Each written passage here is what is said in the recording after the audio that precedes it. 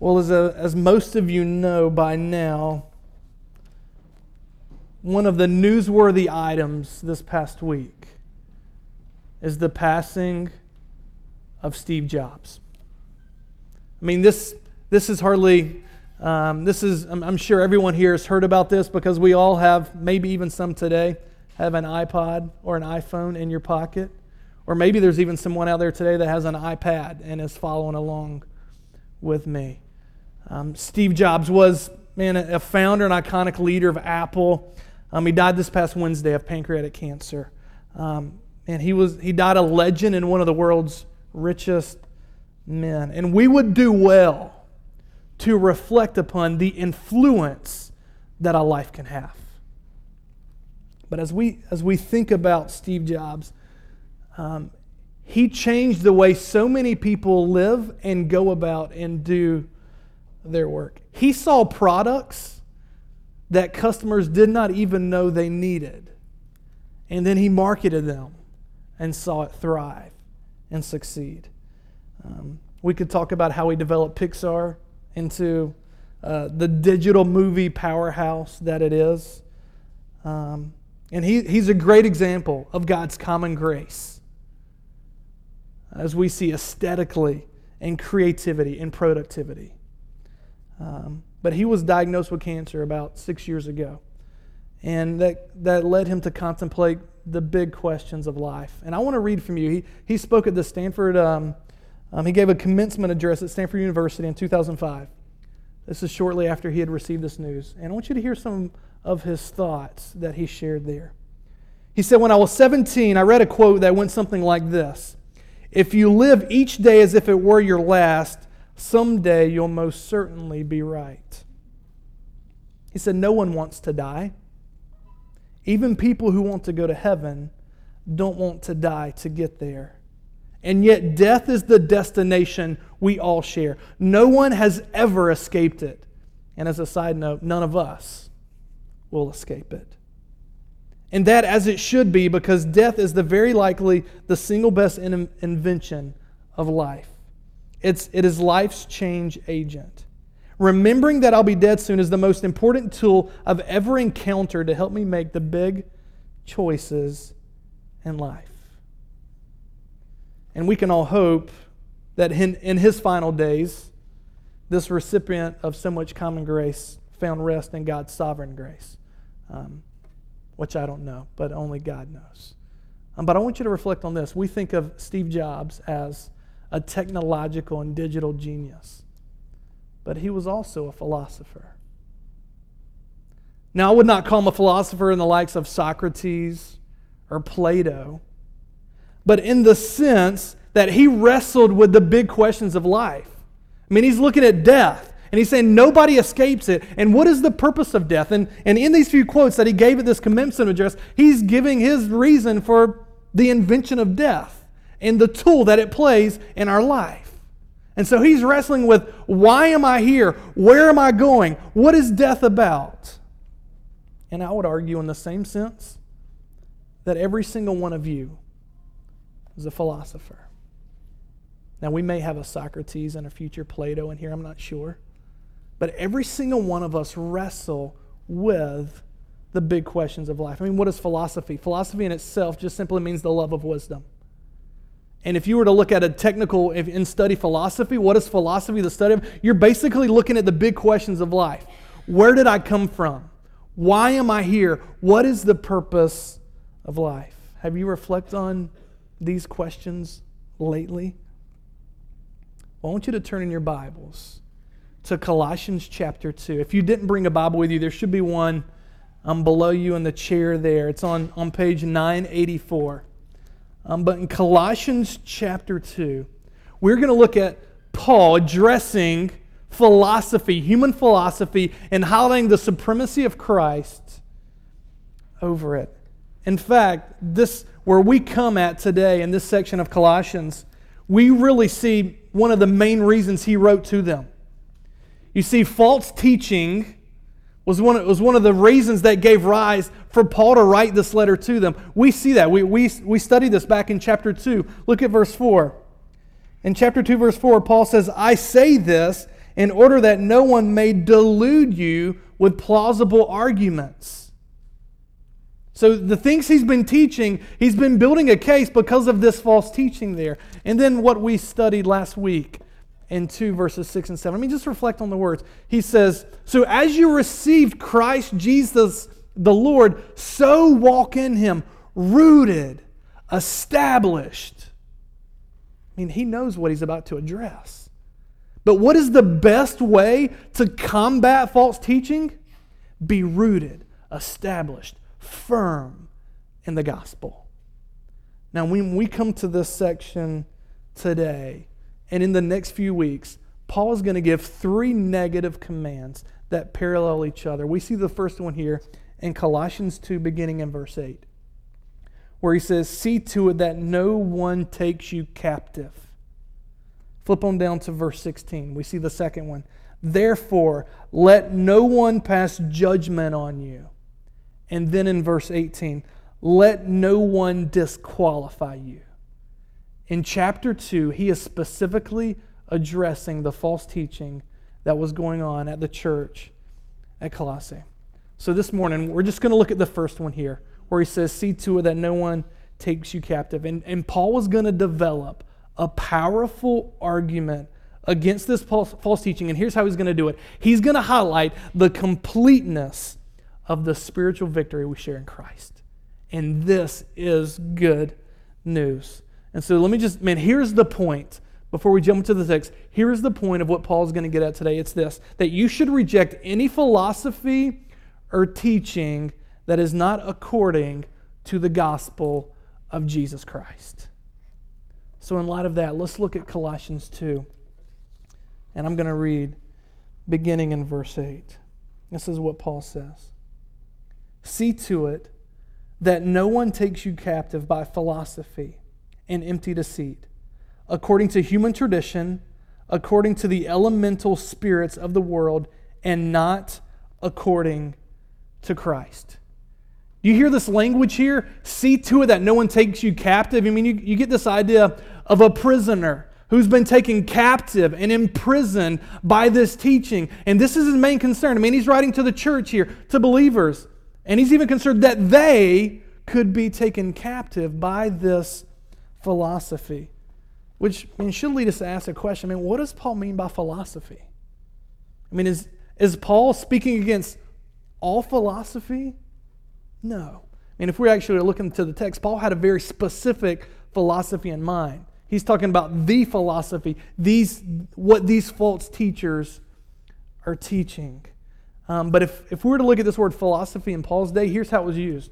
Josephus, who was a Jewish historian back at the time of Christ, he even called Judaism a philosophy. And even its sects. So like the Pharisees were philosophy, and the Sadducees were philosophy.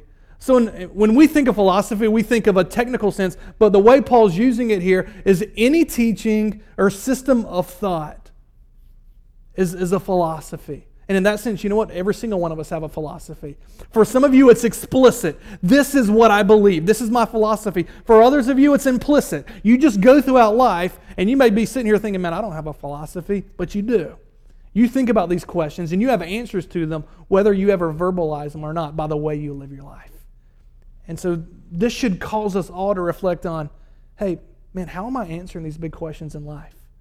And have I been taken captive by a false teaching, by a philosophy? Now look how he describes this philosophy in verse 8. And he says that it is empty deceit. Just think of this language. Empty deceit. It is misleading. It is void of any intellectual, moral, or spiritual value. We're going to really see this highlighted in verse 9, where we're going to see in Christ is the fullness of God. And so you've got this idea of fullness in Christ, but in this philosophy, it's empty. You see that dichotomy there? So it's vain, it's deceitful. He continues on, he says it's according to the tradition of men. Now let's just think about how philosophy works. You could think of a guy like Plato. What did Plato have? He had a pupil, right? And he would pass on down his philosophy to a pupil who would then pass it on down to somebody else. You could actually go on Wikipedia and look at a list of philosophers, and it's connecting them to somebody who taught them, who trained them. And in a sense, teaching, it's handed down from one person to another. But as we're going to see, what Paul's doing is he's highlighting this is according to the tradition of men and not from revelation of God. And then he gives another description here. I'm thankful for Tanner letting me preach this week. I'm sure he thought, hey, this is one of the toughest phrases to explain. I'll give that one to John. And so, Tanner, you're not here. Thank you when you listen to this sermon. I appreciate it, brother. I love you. We see this language here, according to the elementary or elemental spirits of the world. What in the world does this mean? Now, I'm not going to spend a ton of time here. There are a number of options we could look at here. But the most common usage in Paul's day was this idea of the fundamental components of the world, which would have been what? Air, water, earth, fire, right? These are the fundamental components of what the world. So the elemental in the sense of what's the smallest thing you can break it down to. But then we ask, okay, why is he highlighting this? How does this fit within the context? Well, maybe let's ask this. What were these false teachers teaching? Well, we get a glimpse of this in verse 16. Jump on down with me real quick to verse 16, where Paul writes, "Therefore let no one pass judgment on you in questions of food and drink, or with regard to festival or new moon or Sabbath." So we see these false teaching had to do with days that they had to either observe or things that they could eat or couldn't eat. Very easily we could see how this is connected to the fundamental components of what this world is made of. We see it on down. Look at verse 18 as he continues on. "Let no one disqualify you, insisting on asceticism and worship of angels, going on in detail about visions, puffed up without reason by his sensuous mind." Even as we think of like the idols in the Old Testament and gods, I mean, what were they made of? I mean, you could talk about the sun, and it has a god that goes with it, and the moon, and it has a god that goes with it. You can look at the fundamental components of this world, and even idols were created to worship those things. Now, here's the point. We could spend a lot of detail trying to, what does Paul mean here? But he's very explicit here. Whatever we give the meaning to elemental spirits, this is true. It was not according to Christ. And so what's essential for us as we study the text here is asking this. What is teaching that is true to Christ, and everything else, by definition, is against it? And so what we see in verses 9 and following is here's what Paul's going to do. He's going to tell us this is why Christ must be central in any philosophy or teaching about life. But you're here today and you're saying, why does it have to be according to Christ?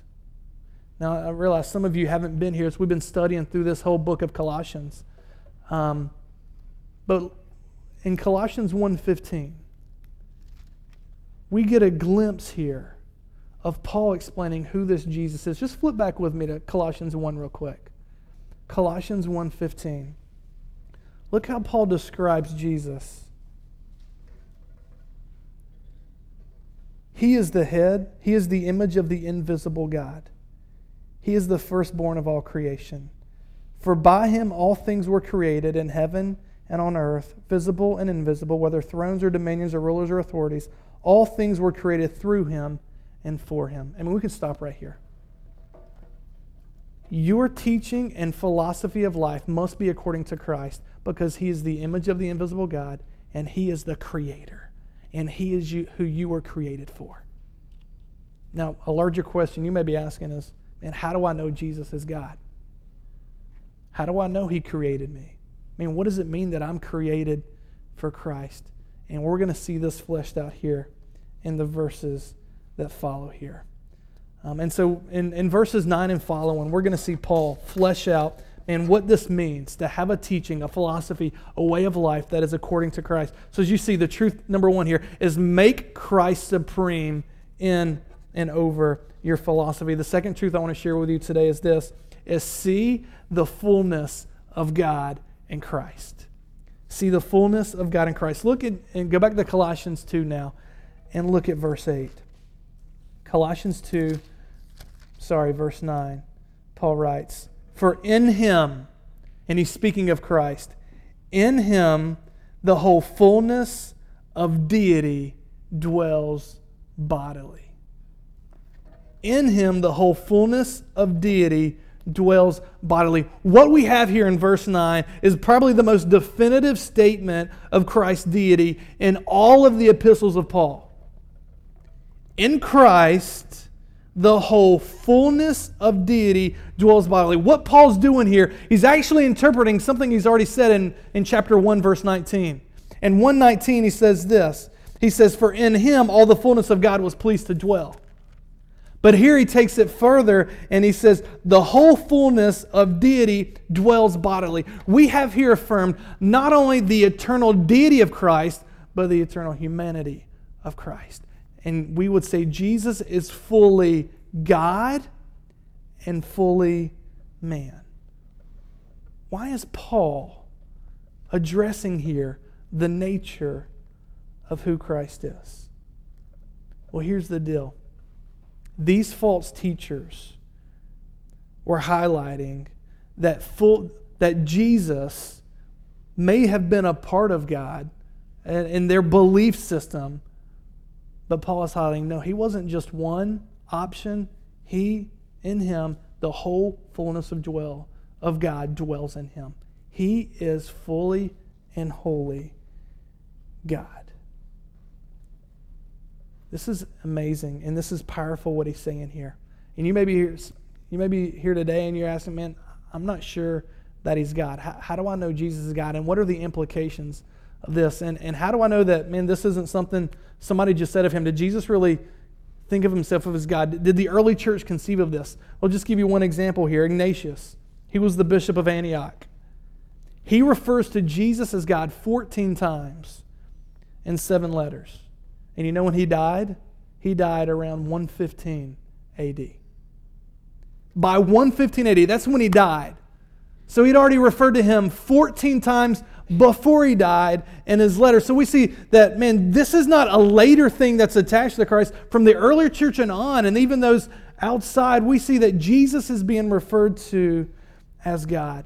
And you know what? This changes everything. Because if Jesus is God, He is not just a good person. He's not just a prophet. He is set apart from everything and everyone else. And on my iPod, we can go back to Steve Jobs here. One of the favorite songs of mine that has been playing lately is a song by Matt Papa that says, "This changes everything." Reflect here with the lyrics. This is what he says here. He says, "If this is true, this changes everything. If this is real, I've got to tell the world, if He is God, then I have a choice to make if I believe that I must follow Him." Here's the implication. If Jesus is God, every single one of you have a choice to make. That is the implication. We all have a choice to make.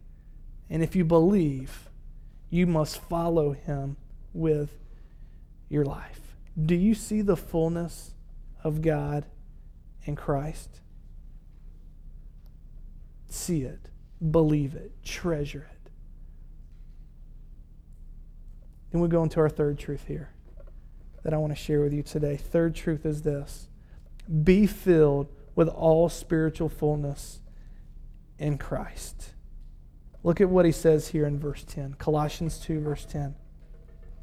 He says, "And you have been filled in Him, who is the head of all rule and authority." Now follow the line of thought here. If all the fullness of God dwells in Christ, and you have been filled in Him, well, then you do not need any supplements. You are complete. You have been made full. You have been made complete. Do you see Paul's logic there and why he's highlighting the deity and the fullness of deity in Christ? Because these false teachers probably could have been claiming that we offer you the means to attain real spiritual fullness. You want to be completely full? You want to have complete satisfaction, fullness, and life? Well, then don't touch this, and don't eat this, and observe this day. You see, and they had all of these rules in addition to Christ. And Paul is saying that your philosophy, your teaching, your way of life must be according to Christ and Christ alone, because in Him the fullness of deity dwells. And if Christ is in you, then you have been made full. You do not need anything in addition to Christ. So here's the deal. One, you can't add anything to infinity. So in the spiritual realm, nothing can be added to Christ who's infinite. So if Jesus already has the fullness of God and He is in Him, nothing can be added to that. Not only that, look at what else it highlights in verse 10. It says, He is the head of all rule and authority. By nature of Christ being God, He rules all other gods. He is the ruler of them all. So you're here today and you're saying, man, what is the implication of this text on my life? Well, here's the question I want to ask you. Have you been filled in Christ? Do you have the fullness of Christ in you? And you may say, well, how do I know? Well, the good news is Paul shares that with us in the verses. He fleshes this out, what this fullness in Christ looks at in verses 11 through 15. And I'm just going to wrap up by sharing three things with you here. Three overarching truths that Paul shares with us. Fullness in Christ. The first truth we see is there is full salvation. Look at the language here with me. Look at verse 11. Here's what Paul says. In Him also you were circumcised, with a circumcision made without hands, by putting off the body of flesh, by the circumcision of Christ, having been buried with Him in baptism, in which you were also raised with Him through faith in the powerful working of God who raised Him from the dead, and you who were dead in your trespasses and the uncircumcision of your flesh, God made alive together with Him. You see this full salvation picture?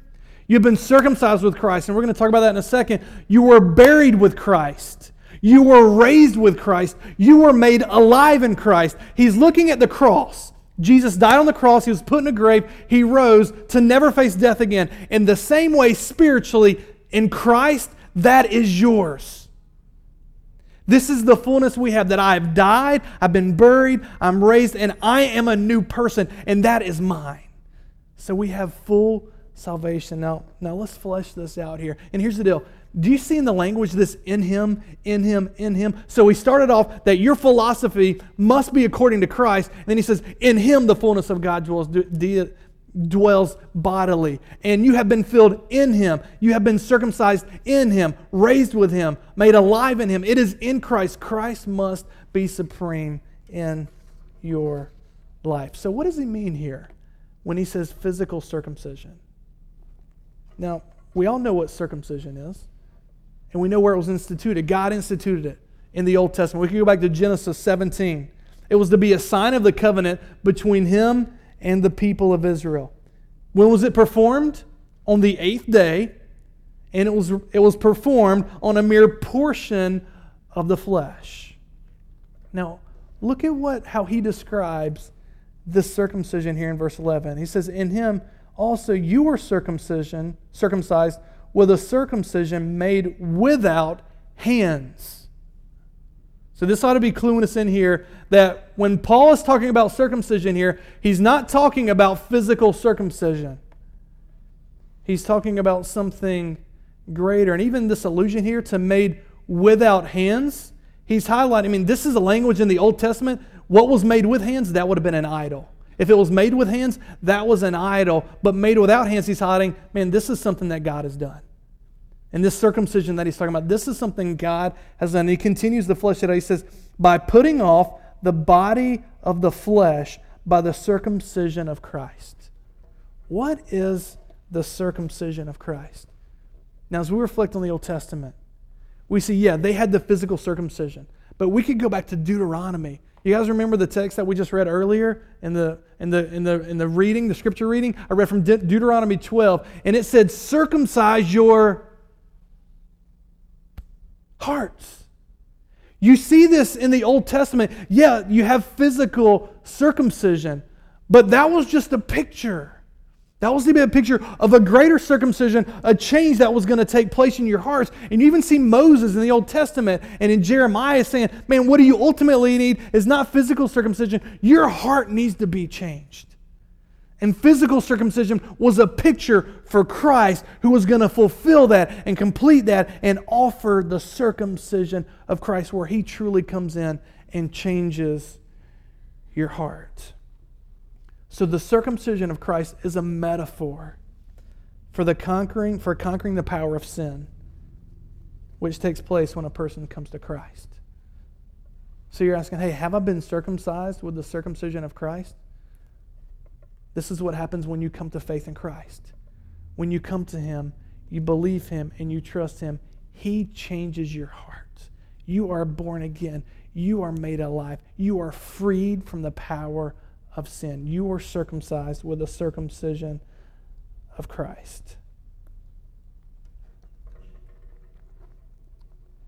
He continues on, though, in verse 12. As he continues past this idea of circumcision, and he highlights that you've also been buried with Him in baptism.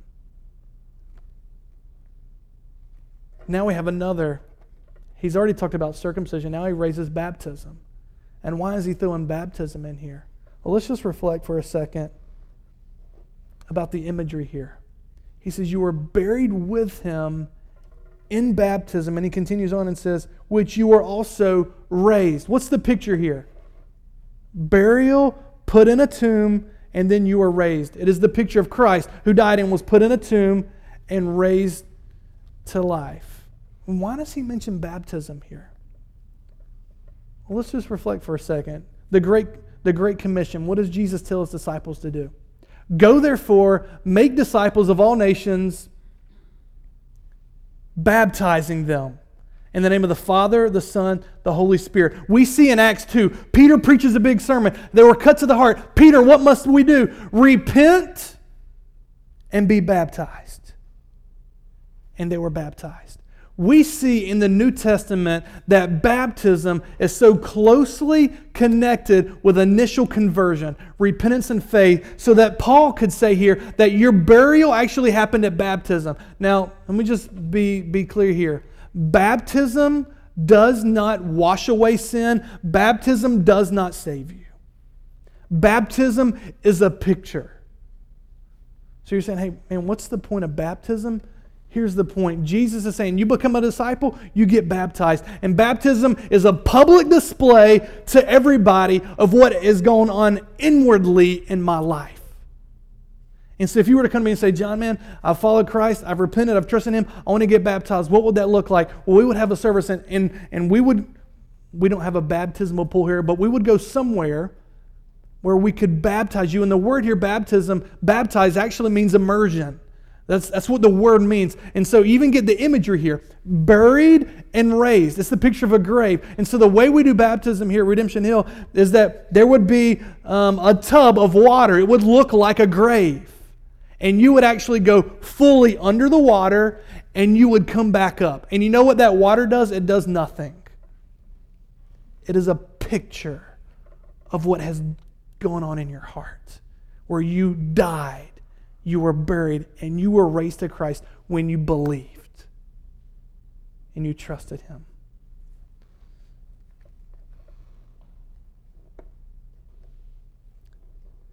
If you're interested more on baptism, let me just point you to a resource on our website.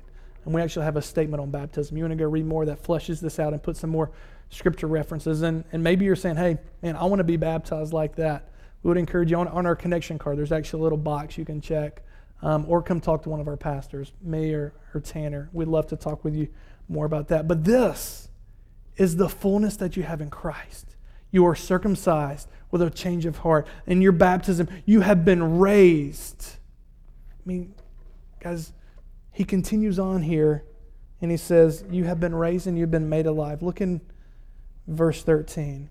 And you who were dead in your trespasses and the uncircumcision of your flesh, God made alive together with Him. This is great news. This is similar language that we see in Ephesians 2. Very similar parallel here. And it's the imagery of, hey, before Christ you were dead. You were spiritually dead. You had no spiritual vigor. You were dead. You had no life in you. And until God, who makes you alive? What does the text say? It says, God made you alive. Salvation is a work of God. God makes you alive. You respond. You repent. You believe. But it is a work of God. In the same way that Jesus died, He was put in a grave, and He rose from the dead by the powerful working of God. In the same way, spiritually, through faith in Him, you are made alive. You're here today, man, I'm dead. If you're saying, man, I am dead, I have no spiritual life in me, you need Christ. And the benefit, the blessing, the fullness you have in Christ is that through Him, you are new. You are made alive. Are you alive? Have you been made alive? Has the Spirit awoken your heart? Or are you still dead today in darkness? This is interesting that he says that we are also raised with Him. Because when we think of resurrection, we think of the end times. Jesus is going to come back, and He is going to... So when I die, it may be young like Steve Jobs, it may be older in life, but when I die, my body's going to be put in a grave and my spirit's going to go be with God in heaven. When Jesus comes back, my spirit and my body are going to be reunited. This is the teaching of the Bible, that Jesus is going to resurrect, and we're actually going to have a physical body just like He did.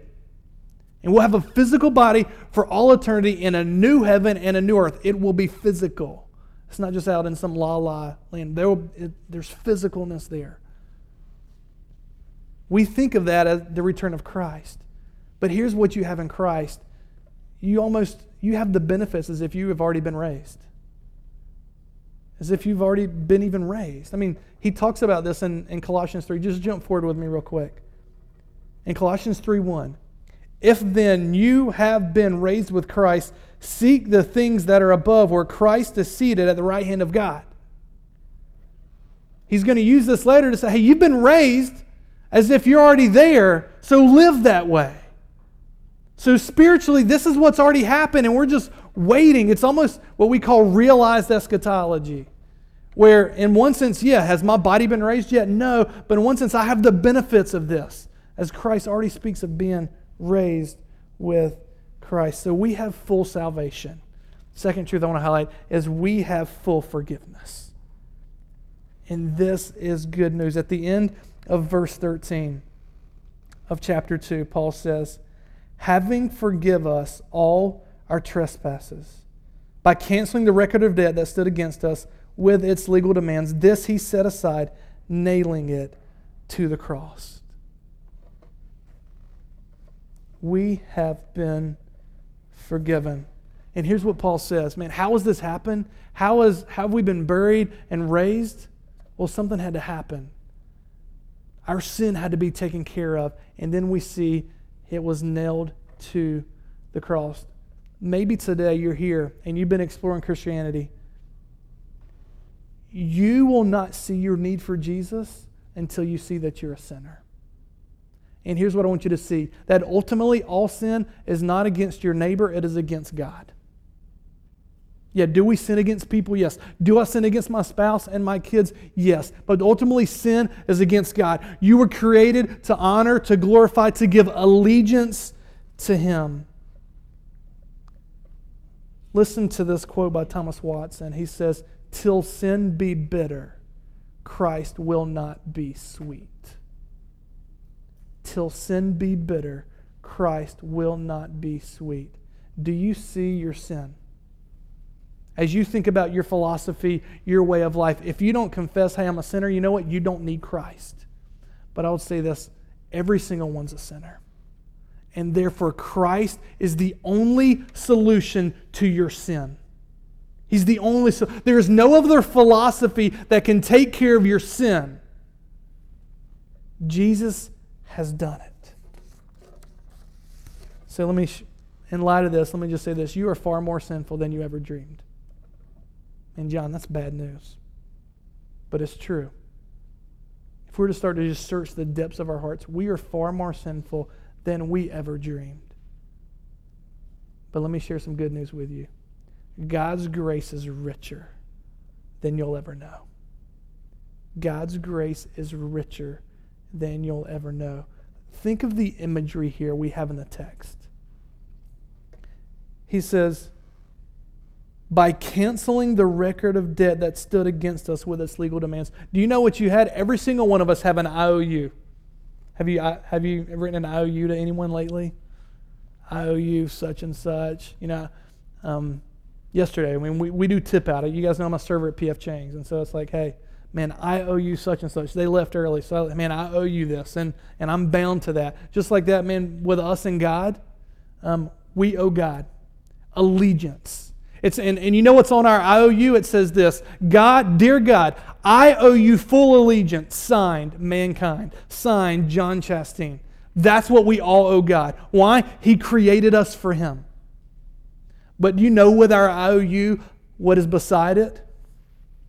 It's what it says here in the text. This is what's beside it. The legal demands. So I've got this, I owe Him allegiance, and beside it I've got this list of every single time that I have not given allegiance to God. You know what? That can be very overbearing. Have you just reflected on lately, man, every time where you've blown it? Man, what the legal demands of the law would say, man, you failed, you blew it.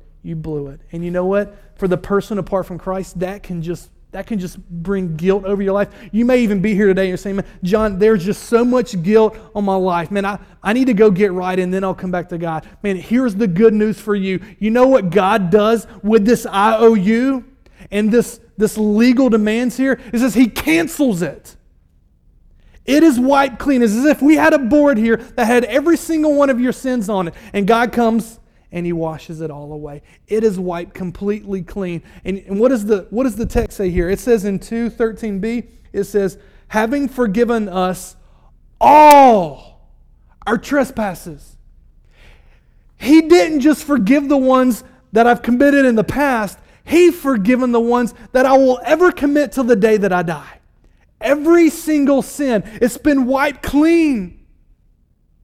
This is the good news of Christ. This is why your way, your philosophy of life must be according to Christ, because He is the one who wipes away and gives you a new heart, forgives your sin.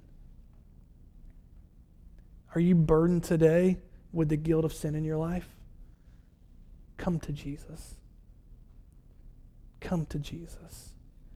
But the other imagery we have here is not only does He wipe it clean, He takes that IOU and He takes that whole slate and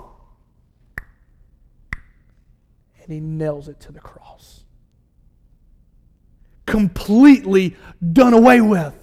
It's been nailed to the cross. It's been dealt with. I mean, what we have here is the gospel. This is why Jesus came to live. He lived a perfect life. You know what? He had an IOU allegiance to God, and He never failed once. His slate was clean, and so He offered up His life and said, you know what? I'm going to die for all of these people that owe you, God. I'll take their IOUs, and I'm going to pay them. He paid for yours too. This is the fullness, the completeness you have in Christ. Now let me ask you this. Have your sins been forgiven? Man, you're sitting here today and you say, John, I want that. Man, my life is a wreck. I've got guilt of sin. Man, what do I do? Well, let me just highlight a key word here in this text. It's back up in verse 12. It says, having been buried with Him in baptism, in which you are also raised with Him through faith in the powerful working of God. The only thing in this text that says we do anything, it is faith. God makes us alive. He raises us. He circumcises our hearts. What do? Faith. We believe. You're here today. You want this slate wiped clean. You want your sins forgiven. You want to be freed from the power of sin. You want new life? Believe. Peter, he preached this same gospel on Acts 2. And the people said, man, we're cut to the heart. What should we do? He says, repent. They had already believed it. They believed this message of Jesus. Okay, what do? Repent. Later on in Acts 3:19, he says this, repent and turn that your sins may be blotted out. Man, you can have forgiveness today. This whole slate and all of your sins forever wiped clean. Believe in Jesus and repent. What does repent mean? It simply means turn. Repent and turn. It's as if you're walking a life of sin and you realize, man, this way of life is not satisfying, it's not pleasing, but ultimately it is not giving God allegiance in my life. And you turn from that to God and you embrace Him as the treasure in your life and you give Him your life. Will you do that today? You can do that right now. Repent, turn. You talk directly to God. You confess your sin. God, man, my board is full. I'm far more sinful than I could ever dream. God, forgive me. Cleanse me. I want this. You do it. I can't do it for you. Repent. Believe. I beg with you. We have full salvation. We have full forgiveness. The third truth is we have full victory. Verse 15. He disarmed the rulers and authorities and put them to open shame by triumphing over them in Him.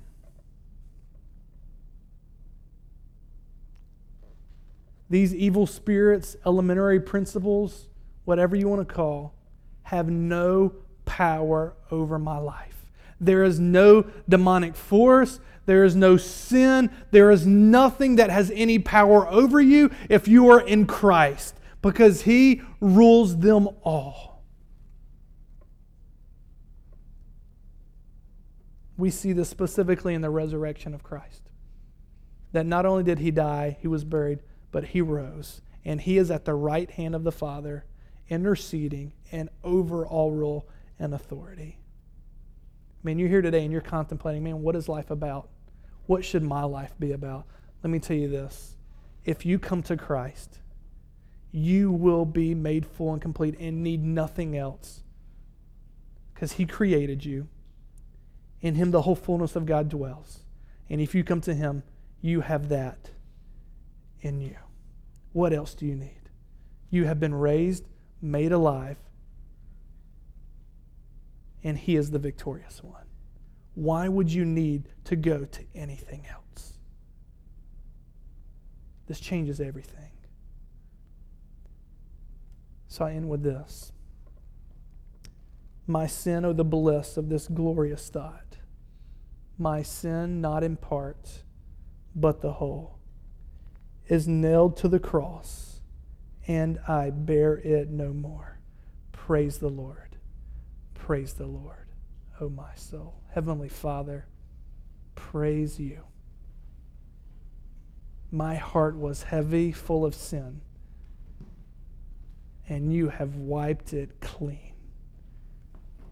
God, I pray now for those in this room, maybe believers that have embraced this, but yet they have let sin have power over them and rule them and come back to haunt them. God, would You remind them of the gospel, that You have wiped the slate clean, You have paid their IOU, and they are now Your child, forgiven, justified. God, would we walk rooted and established in these truths? And God, maybe for others that are contemplating, man, what is life about? God, would You help them to see the fullness of You in Christ? And would they come to You? I pray in Christ's name. Amen.